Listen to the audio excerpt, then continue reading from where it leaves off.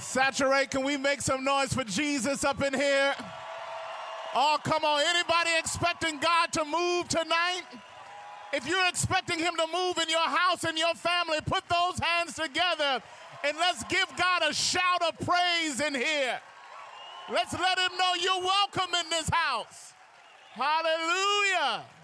Hallelujah. Hallelujah. Y'all sit down. I tell you, I am peacock proud and hyena happy to be here, boy. I tell you. I'm not going to lie. That's the whitest thing I've ever seen in my life. And I've seen some white things because I've been to Pastor Joby's office back there. But that was the whitest thing. Y'all know what y'all did. When I go back to my church and I show my white church members that, I'm going to be a better pastor to them now. They're going to be like, let's say we've always loved you, but now we're in love with you. Oh, my goodness. That was great. That was great. I'm excited to be here. And I just got to tell you, I love what God's doing here in your church. God's been so busy here, and I've been watching. I planted our church about 7 years ago. You guys are about 6 years old. And our church grew really fast, multi-ethnic, gospel-centered, intergenerational church there in the Los Angeles area, right outside of Pasadena, California. And, we were doing great. I was getting invitations to people to talk about what we were doing and work and stuff. And then I met Pastor Joby, and he just said, oh, yeah. I think he's probably 5 years old then, and at that point, y'all are only seeing, 40,000 people or something, you know what I mean? Some crazy number. It's like the fastest growing church in earth, you know what I mean? It's just unreal.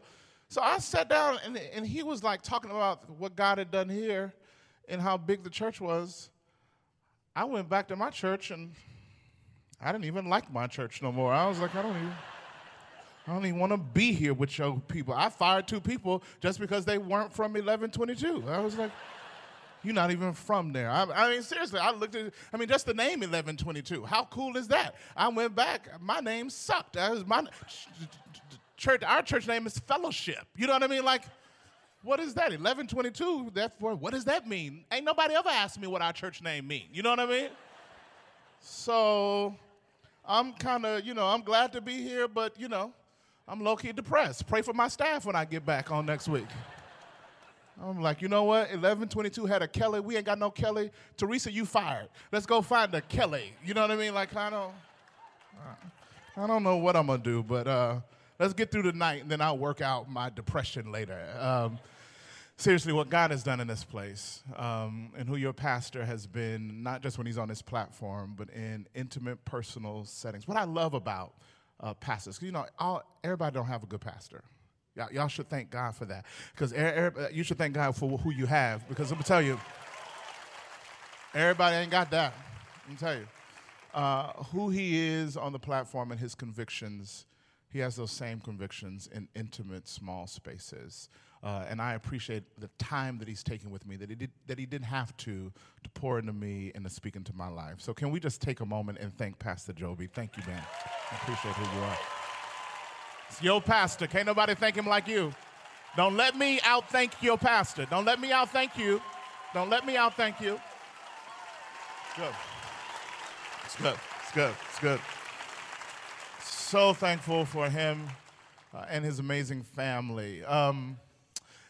Just a couple of things to get out the way before I get started in the Word of God. I just kind of, want to make everybody safe, make everybody comfortable. I'm black. I know. I was shocked when I heard it the first time, too. It was just like, what? And, I grew up in Pearl, Mississippi. Like, y'all heard the name of my church was Sweet Home. Like, I grew up in a black church, you know what I mean? And guys, it's just a little different, you know what I mean? Like, it's not one better than the other, but the black church is a little different from what we got going on tonight. It's a little different. So, I've learned how to navigate the differences. People say, y'all get a bad reputation. People say because at the black church, it's a response. We talk to each other. The sermon is a time to talk. I know your mama told you don't talk in church, but it's okay tonight. We talk back, and white people get a bad rap because people be like, white people don't respond in church. And that's just not true. It's not true. I've seen it. Just respond differently. You know what I mean? At our church, I had an Aunt Vicky. She talked back to you throughout the whole service. If it got good to you, if the message got good and you start saying it, she literally shout at you. She'll say, "Come on with some more." What you got to watch on Vicky, though, you start going too long, she'll say, "All right, bring it all home now." You make up your mind on Vicky, what you... But I've learned, though, as I speak in white churches, white people, they have a response. This is how white people respond. When the message really get good to them, when they really excited, this is what they do. They do this. They do this.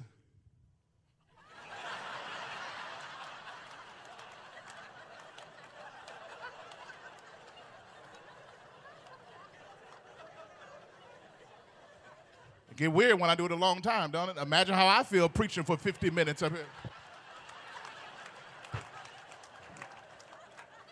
And when y'all really want to shout, when you really want to get just excited, really, when you just really turning up, when you show exuberant praise and adoration for the glory of God. When you really get excited, you do this. Watch this. You do this. Huh. So what I want you to know is you can talk back to me tonight. Amen?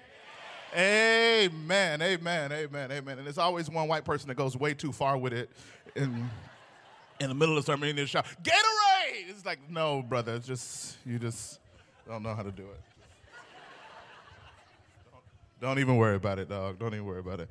Exodus chapter 3 is where you'll find me tonight. Exodus chapter 3. Exodus chapter 3. Now, Joby, you got me nervous. If I put the Bible here, is it now invisible?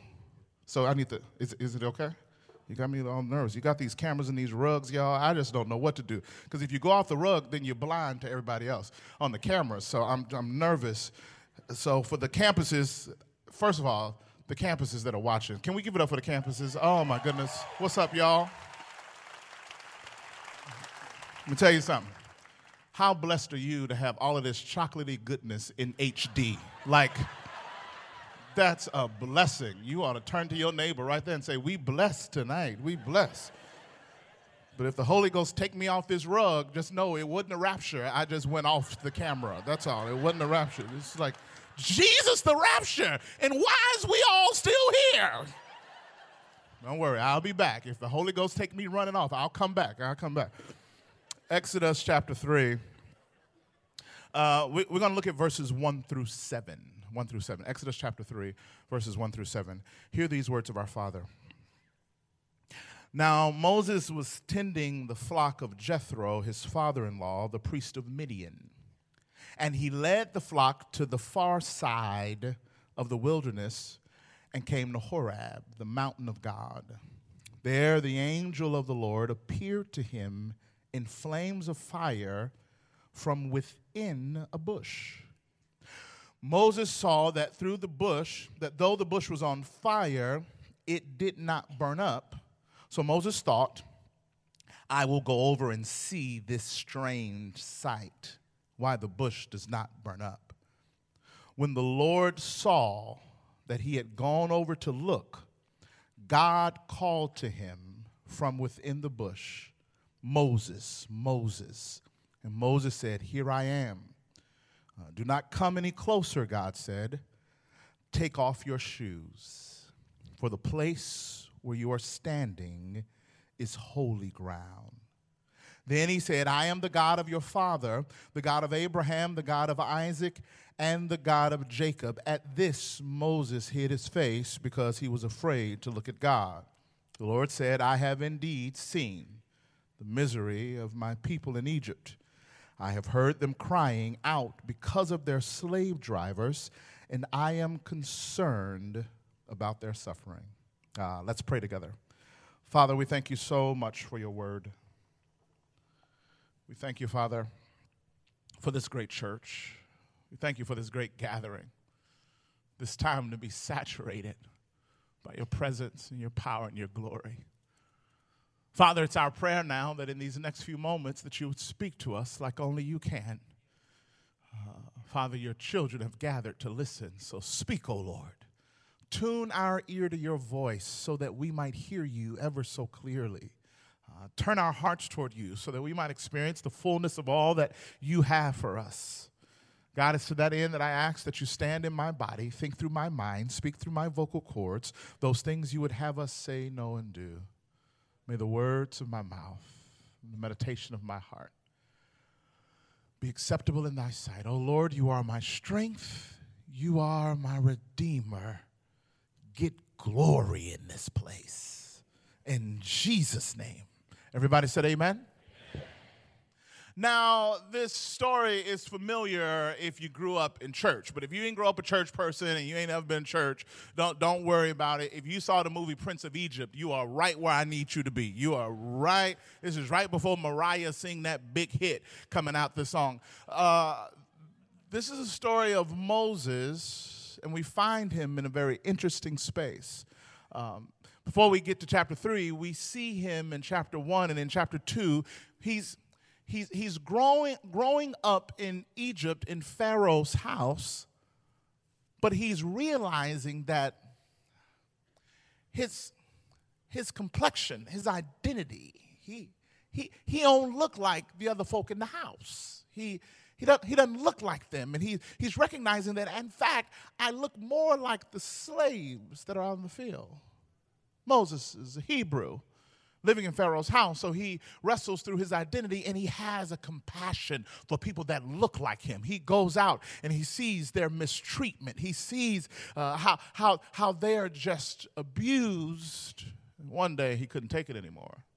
He goes out and he sees a Hebrew slave being abused by an Egyptian, and he intercedes. He goes in and he pushes the Egyptian, and they get into a tussle, and Moses, before he knew it, killed him, murdered him. After the murder, he goes, runs, and hides. Comes back, he sees the next day 2 Hebrews fighting one another. And he goes and he interacts with them, and he says, why y'all fight each other? How can you be fighting one another? Because he's thinking, I'm fighting for y'all, and now y'all out here fighting each other. And they look at him and say, well, what you going to do, Moses? You going to kill us like you did that Egyptian yesterday? And he was like, y'all had seen that? Y'all was watching? How y'all had seen that? He was out it. Everybody knew he did it. So what he did was he went and he ran and hid. He ran and hid. And our text finds him on the other side of hiding. I don't know what you do when you get in trouble. I don't know what you do when you mess up. I don't know what you do when you sin, but he ran and he hid. And what we see in chapter 2 and what we see the fruit of in chapter 3 is the result of what happens when you are God's child. You run, you hide, you fail miserably, but the grace of God's hand reaches in your running, reaches in your rebellion, and grabs you and pulls you up and gives you a new chance, a new beginning to start over again. Can I just take some time to encourage somebody who might be watching, who might be sitting in here tonight, and you've messed up. You find yourself in church, but you're hiding, you're running because of guilt and shame, and because you've sinned. You feel like you're disqualified from God's grace. You feel like you don't deserve to be here. If you came here discouraged, beat down, broke, busted, and disgusted, if you came here wondering if God would ever use you, if you came here wondering if you could ever overcome the addiction, if you came here wondering if you would ever see the sun shine again, I'm telling you, the grace of God's hand is reaching down in your situation, in your season, and pulling you into purpose. Oh, I wish I had a witness to say, God, I thank you. So if you're sitting in here today, I'm telling you, you've got a God who says you get to begin. You get a new beginning. You get to start over. The failures of your past don't have to dictate the promise of your future. If you still got breath in your body, there's still purpose in your chest. God's not through with you. He's going to use you for his glory. He's going to use you for his glory. I've come to talk to folk tonight that were on the verge of throwing in the towel. I want to talk and speak to marriages that thought that we can't go back to the glory days. Our best days are behind us and you're considering quitting. I want to talk to that person who hadn't accepted Jesus Christ as their personal Savior because you think a loving God wouldn't have anything to do with a failure like you. I want to talk to that person that was on the straight and narrow but failed miserably, and you're wondering if God can still use you. Moses is an example. Homeboy's a murderer. But we see God using him. See, God will use the negative in your life to open you up to a whole new vision. Some of you in a rough season, don't you underestimate the power of the rough season. God will use this season. He'll use it for his glory. All things will work together. Back in the 80s when I grew up, in the 90s, anybody remember when you would take a picture and then you'd have to take the film out of the camera and go to a store and then they process it about 3-4 days. You forget you put it in there. Go back about 3 weeks, and you see the picture for the first time. Anybody remember that? Remember when you had to wait a week to see a picture? I know some of you millennials, you ain't even heard of film. You know what I mean? You think, but you would have to go and you give it to them, and they develop it. And then you could actually see the picture and see that, yeah, everybody's eyes was closed. Okay. All right. We waste all that time. We can't use none of these pictures. That's great. Praise the Lord. All right. That was a waste of money, you know. Anybody remember those days? Y'all remember those days? I remember being a little boy, and we got a picture back, and it was a good one. It was a good one. And you know, the tendency as a child, first thing you want to do with a picture is bend it. You know what I mean? It's just something about that paper that says, bend me. You know what I mean? And then there was something about my mama that says, I'll beat you. And it's like, okay, I won't do that. But I'll never forget, we got a perfect family picture from Easter. And we were playing around, and somehow we ruined the picture. And we was all scared, thinking that this was going to be the end of our life. Because we grew up in Mississippi, and you could lose your life over something like that. My cousin Kimmy lost a leg in 3rd grade because she broke a window. So, it was rough. We didn't play down there. My mama came, and she was upset, but she says, don't worry about it. We can get it redeveloped. I said, well, how can we get the picture redeveloped? What you talking about? She was like, well, in the packet right there, the negatives are right there. So you pull up. Y'all remember negatives? They send you all in it, and it's the pictures, but they're just on a little thing. And the actual picture that you look, I said, Mama, that don't make no sense. She said, well, the actual picture came from that negative. So if we still got the negative, I can just take the negative back, and I can show the picture, and we can get the picture. Because the picture actually came from the negative. You get it early, I won't have to preach as long. God is saying, don't be intimidated and threatened out of the negative. He's going to give you a picture of your future and of your glory that he's going to encompass your life. Don't be intimidated. Don't be worried. God's putting a new picture of display, but it's going to come from the negative. I'm telling you, I'm standing here today. Some of the greatest pictures of my life has come from the worst negatives of my life. I can celebrate and stand in confidence knowing that a great godly kingdom picture comes out of the negative. So if you're sitting in here today and you're sitting in the negative, girl, you got a picture on the way. You sitting in here on the negative, brother, you got a picture on the way. Romans 8:28 says, and we know that all things work together for the good of those who love the Lord. Some of you sitting here today and you saying, brother, Pastor Tate, I appreciate you, but you don't know all the things I'm working with. You don't know all the things. I'm telling you, he'll take some of the worst things and he'll put it together and it'll be for his glory. Anybody know how to make a cake? Who the cake makers in here? I need to see who I need to see after service. I'm talking about pound cake. I'm talking about you know how to make it. Does you know how to make it? Some of the ingredients of a cake. You got that butter, that flour, that raw egg. Watch this. Vanilla extract, huh? Come on now. Somebody ought to be impressed with that in Jesus' name. Come on now. Let me tell you something. I used to sit at the house where my grandmama used to sit, and she had a blender. Oh, she could make a cake. She could make a cake. She'd be whipping it. And the best part about watching her make a cake is once she got it in the oven, you had the batter. Oh, Lord, have mercy.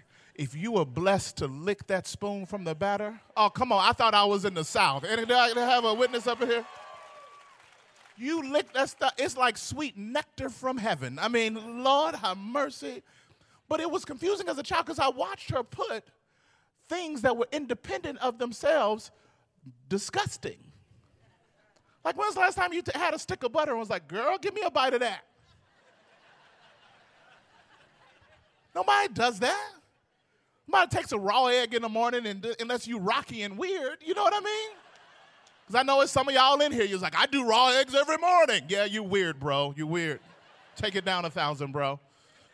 Like, no one does it. No one says, yeah, hey, give me a shot of that vanilla extract. Give me a shot.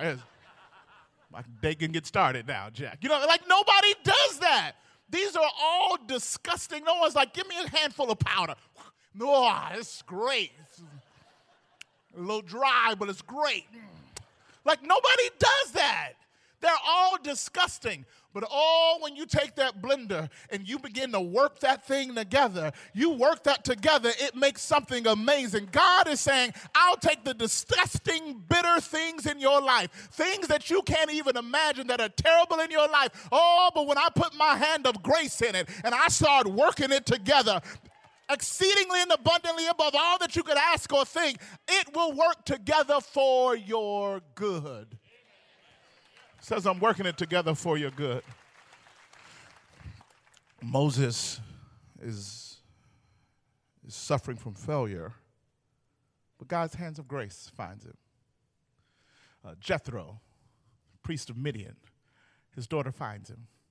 He comes out of there, and we find Moses, he got himself together. Now, y'all, it's chapter 3. The grace of God has worked in his life. He got a wife. He got kids. He got a boo and a shorty. I'm sorry, boo and shorty. Significant other and offspring. He like God has blessed him. He got a family. Not only that, but y'all, he got a job. He at work in chapter 3. He at work tending to the flock. He at work got himself together. God's restored him. God's been faithful. God's worked it all together for his good. No longer known as a murderer, but now a son, a husband, a father, an employee. He's got a new story. Your failure ain't got to dictate your future. God says, I've given you a new picture, and it came from the negative. We see him in the text. He's got it together, and that's when God speaks. That's when the burning bush speaks. Moses. We know the end of this story. He's got a new assignment. God wants him to do something new. I don't know about you, but if I'm anything like Moses, I'm thinking, God, I don't want nothing new. I'm good. I got a job. I got a wife. I got kids. I'm good. I don't need no new assignment. I don't need no new blessing. As a matter of fact, you want to use somebody, you should use Jake up the street. He pretty jacked up. He could use something new in his life. I'm good. I don't need nothing new in my life. You see, because we all love it when God disrupts us from a season of sin and failure and guilt and shame. We're cool when he disrupts us from crisis. We ain't so cool when he disrupts us from comfort. That was good. I'm going to walk to this side of the rug and say that again. See, we're cool when he delivers us from crisis. Oh, Lord, come in. Jesus, bring me out. Lord, Jesus. But when you're in comfort, when family's going well, money's right, job's going well, and then Jesus comes talking about I need to do, no, don't mess nothing up. I got everything situated just the way I want it. I finally got it all out. That's when God declares to you, my daughter, my brother, my sister, my son, I didn't call you to comfort, I called you to kingdom, and I've got a work that I need you to do, and it goes beyond your comforts. It's not about what you're comfortable with. It's about what my kingdom is calling you to. And Moses, I've got an assignment for you. It's amazing how when we get comfortable, we tell our sin testimony, but is that the last testimony you had from when he saved you? No. God says, I want to do a new thing in you. Your 40s, you got the kids settled, you got your little household rhythm, got your little calendar. No, I want to disrupt your comfort because there's a kingdom calling on your life. I want to call you to something greater. I want to saturate you with a greater purpose in this next season. He says to Moses, come on. I want to use you. I want to do something great. And the first thing I need you to do is take your shoes off. That's the first thing I need you to do. I need you to take your shoes off because you are standing on holy ground. I need you to take your shoes off. One of the most dangerous jobs in the world is my job. It's one of the most dangerous jobs in my world because I work at the place where the Bush speaks every week. I work at the church. Bush speaks there all the time. I work at the burning bush. And when I first started preaching, y'all, 20 years ago, before I preach, I'd be crying before God. God, please use me. I'll take my shoes off. I'd be down before God. I said, God, please use me. Please move by your spirit. God, please move. Please move. Now that I've been doing it 20 years, the biggest threat to me, instead of trusting the one who's been faithful, I'll become too familiar with him. And I just walk in his presence, not with my shoes off, but now I just walk in with my shoes on. Hey, what's up, God? It's Sunday. We ready? I've assumed a sense of familiarity, and I've lost my sense of awe. I've lost my sense of wonder. And he says, Moses, the first thing that I want to do is I want you to take your shoes off so you can be reminded that you're standing on holy ground. I need you to feel the dirt in your toes so you can know that this is sovereign ground. This is God-provided ground. Take your shoes off. Remove the thing that gets in the way between you feeling my presence in your toes. Take your shoes off. He's inviting him from work to worship. Take your shoes off. Over there in your shoes, that's what you do. That's your work. That's your assignment. You take them shoes off. You stand on this holy ground. It's my work. It's what I do. It's my assignment. Take your shoes off and feel the presence of God again. What happens is over time, things get in the way between you and feeling God. Your devotionals used to move you to tears. You used to have conviction. Now it's the most stale 15 minutes of your day because it doesn't have passion, doesn't have a sense of awe or wonder. You're just going through the motions. You hadn't taken your shoes off in a long time. You don't feel the presence of God anymore. Addiction will come and cover and get in between you and your ability to feel God's presence. Pornography has got your heart so cold and calloused. You used to feel conviction about it. But you've lost your tears. The addiction has just become a part of who you are. Hello. He says, take your shoes off. Because you're so consumed with being a mom and you're so consumed with your spreadsheet and getting everything down. Why don't you spread before my presence and be reminded that I am a father to your children, much greater than you will ever be a mother to your children. The presence and the source has to be found in me. Take your shoes off so you can stop comparing yourself with other moms on Instagram. Oh, come on in here.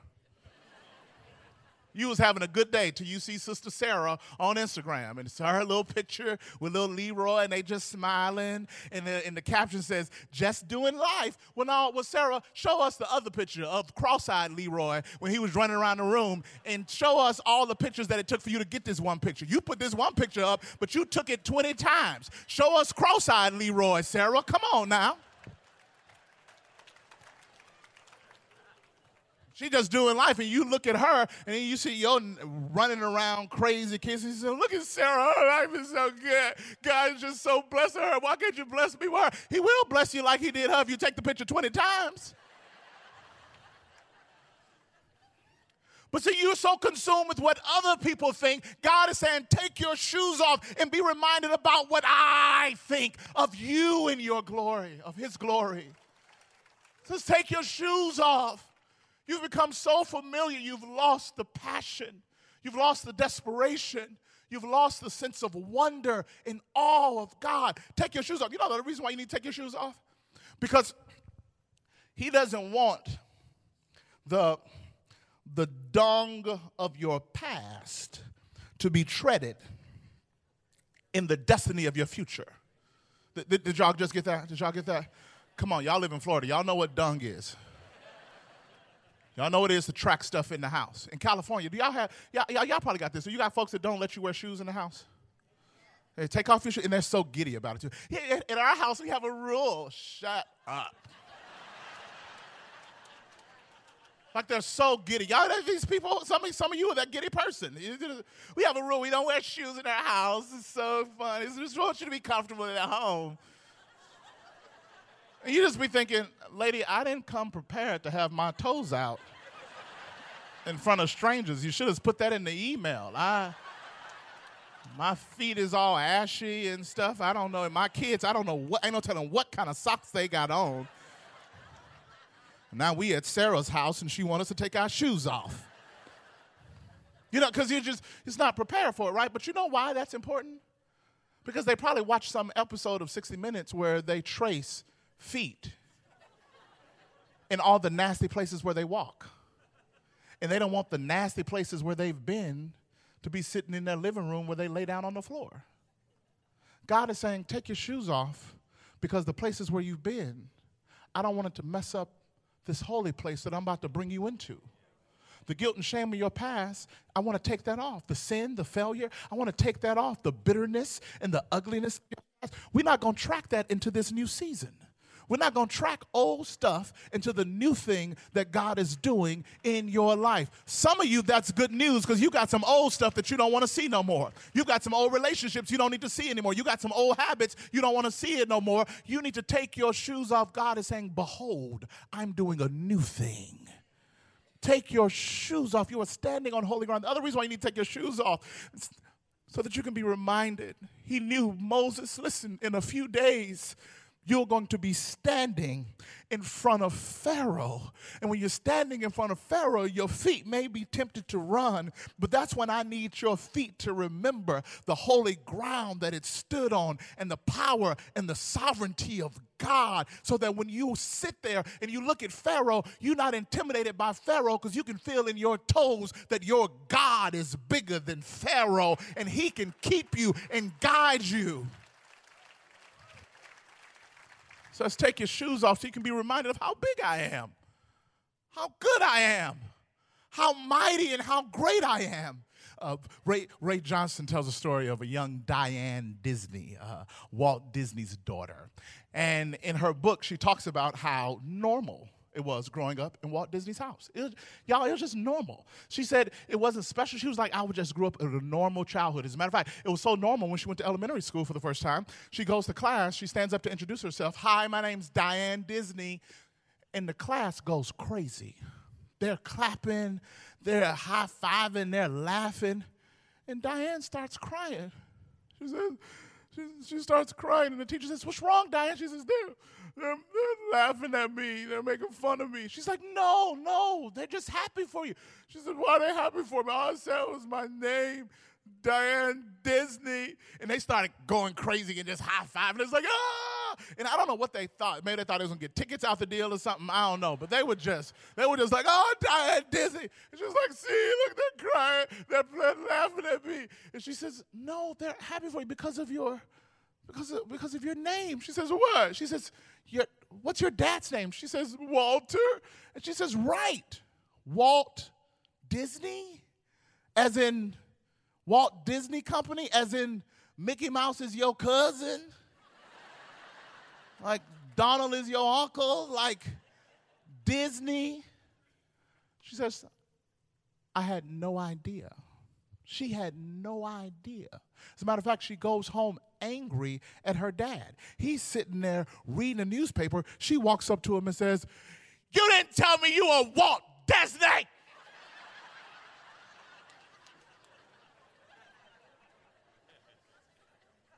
She says, I walked around my house for months in awe of who my father was.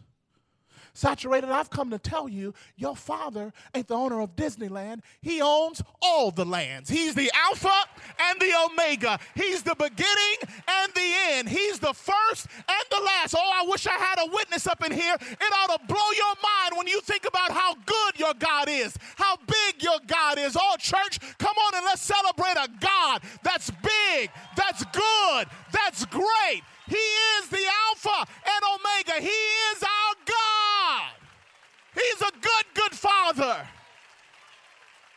You need to be reminded of how big your Father is, how good your Father is.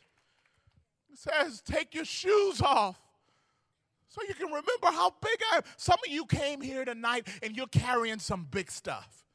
Some of you came here tonight and you got some heavy burdens, and I'm telling you, I'm not here to minimize your problems. You say, Albert, you don't know how big it is. No. I'm not here to minimize your problem. I'm here to help you maximize your God. I don't care how big your problem is, your God is bigger. It's bigger. So let's take your shoes off. You're standing on holy ground. The thing that I noticed in verse 4 was interesting. The bush catches on fire, which parenthetically, when I was in Sunday school, I thought that was the miracle until I moved to California and realized bushes catch on fire all the time.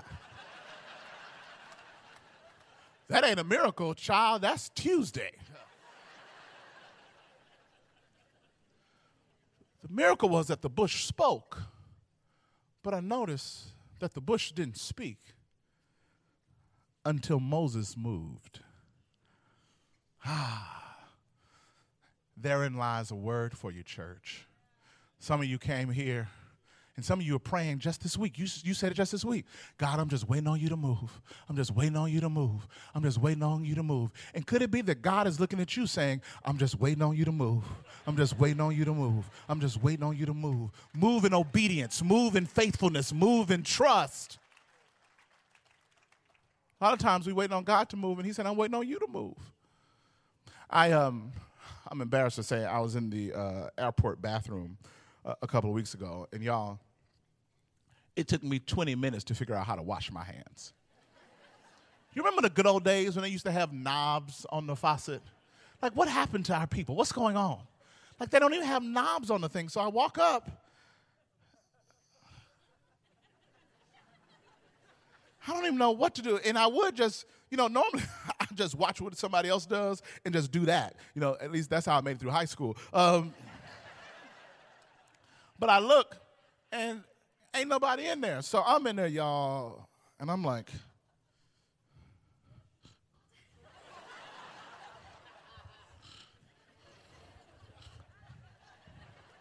after a while, it looked like I was in there dancing. Now watch me whip, watch me nay-nay. Watch me whip, watch me neighbor, watch me do it. You know what I mean? I'm like, I'm trying to figure this thing out, y'all. I'm trying to. And then watch this. Then somebody walk in the bathroom. So I'm thinking, whew, all right, okay. I'm just going to watch him and see what he do. This nasty joker going to walk out. Didn't even wash his hands. I said, that's the last time I traveled with Joby. That's like, this is ridiculous. Even wash your hands. So finally I did this. Finally, I just did this. And the water came out. I did this. And the water come out. You'll get it in a second. I did this. What I'm saying is, if some of you would just do this, the living water of God will flow in your life. If you just do this with the family, if you just do this with your marriages, if you just do this with your kids, the water of God will flow in your life. Where are the areas in your life where you just need to do this? Where you need to surrender? What does it mean for you to walk in obedience? What does it mean for you to walk in faith? What does it mean for you to trust God again? He says, I want you to begin again. I want you to do a new thing. In order for you to do it, you got to take your shoes off and be reminded of how big your God is. You got to be willing to extend your hands and make the first move, knowing that a move of faith will move God in heaven. Finally, Moses gets the fullness of the call, and that's when it comes, the insecurity. He says, you want me to go to Pharaoh and tell him, let my people go? You want me to go to him and speak? He says, you know that I have slowness of speech. And you want to take the one thing that I'm not good at and use it in this season? See, a lot of us, God says, I want to use it. You be like, okay, cool. Let me show you all my strengths. Let me get all my gifts. He says, no, I don't need none of that. Huh? He says, I want your weakness. My weakness? He says, no. He says, I don't want to use any of that shit. You administrative, that's sweet. I love all that. I don't want to use any of that. I want to use your compassion. Jesus, you know I'm not the most compassionate person.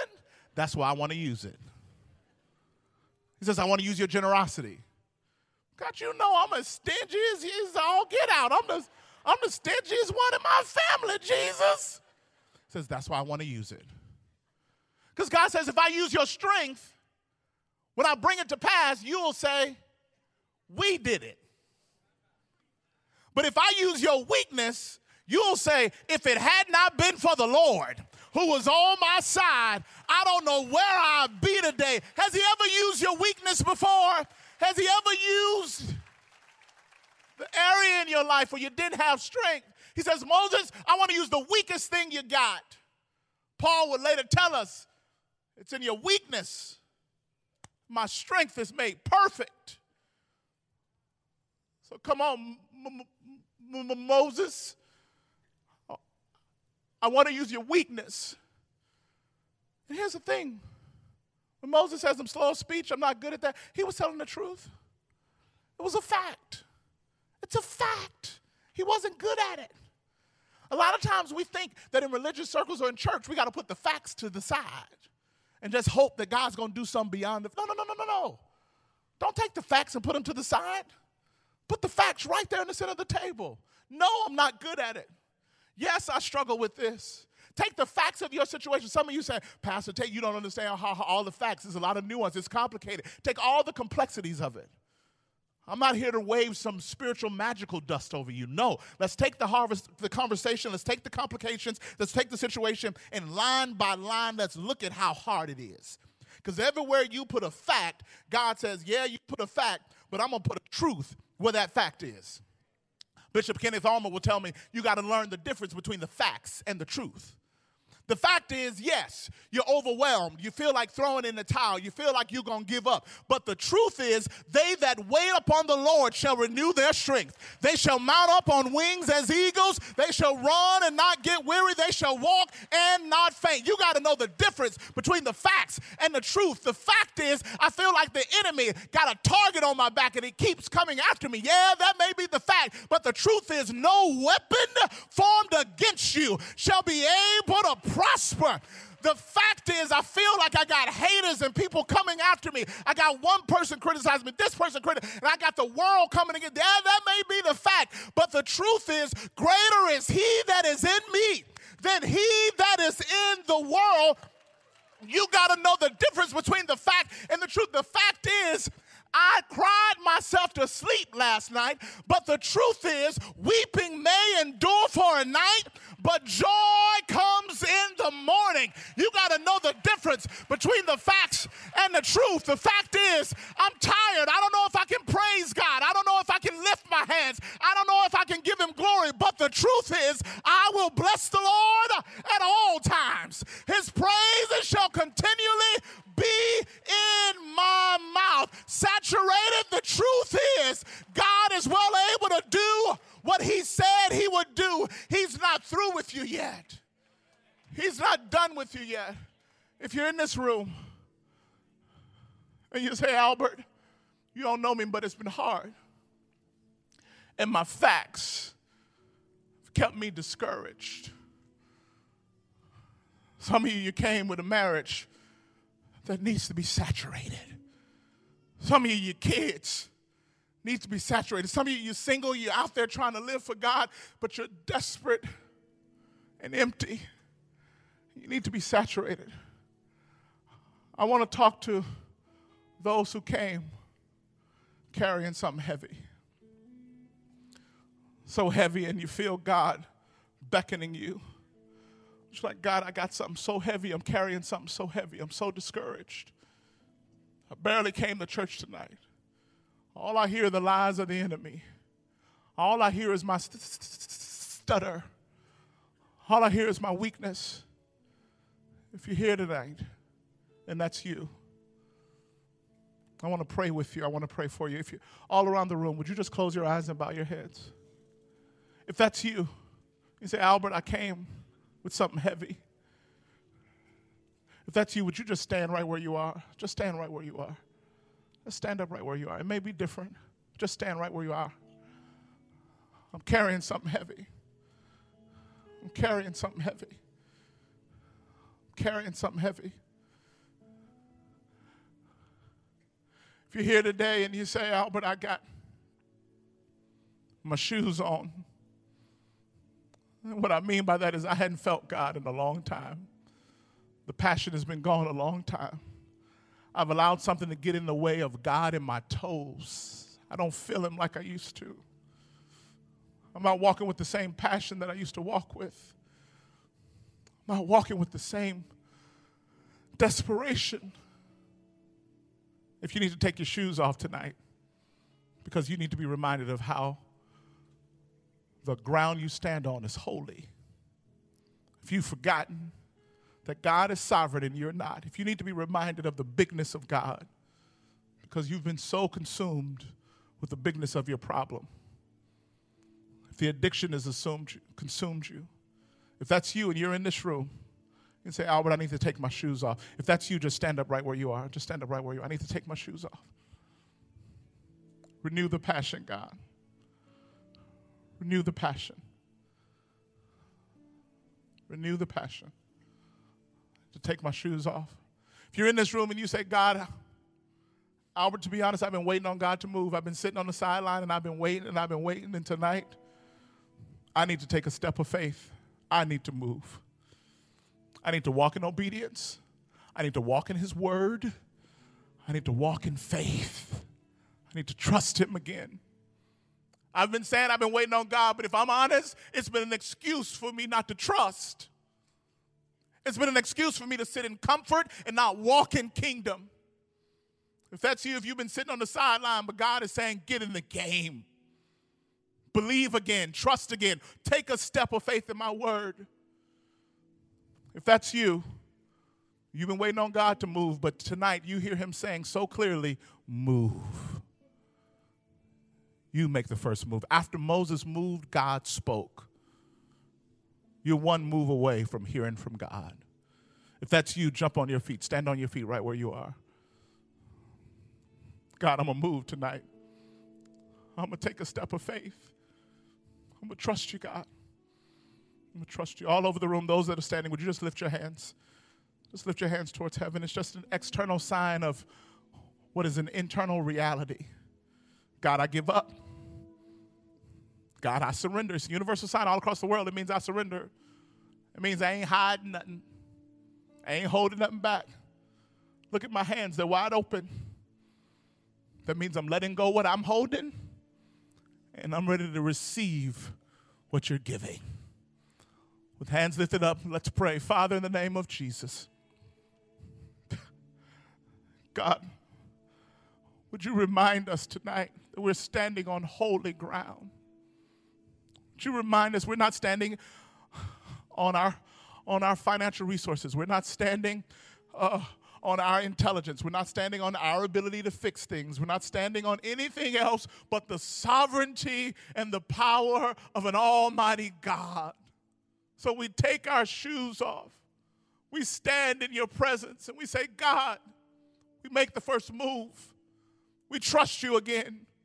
Taking our shoes off requires a vulnerability. It requires the ability for us to say yes again. So we say yes again. We trust you again. Getting off the sideline of bitterness and taking this step. And Father, would you move? Would you speak through your word? Would you speak through our worship? Would you speak through community? Would you speak, oh Lord? And Father, in this moment, the enemy might try to remind us of all the reasons why it ain't going to work, of all the reasons why we should stay discouraged, of all the reasons why we shouldn't take a step off the sideline. But Father, in the midst of the facts, we believe the truth. Our God is with us. Our God is for us. Our God is good. So we trust you, God. We trust you, God. And we will walk, not in the facts, but we will walk in the faith of the truth of your word for his glory. Everybody said amen.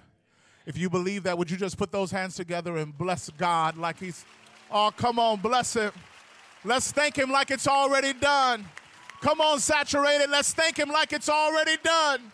Let's thank him like he's already speaking. He's already moving. He's already healing. He's already saturated us with his glory. In Jesus' name.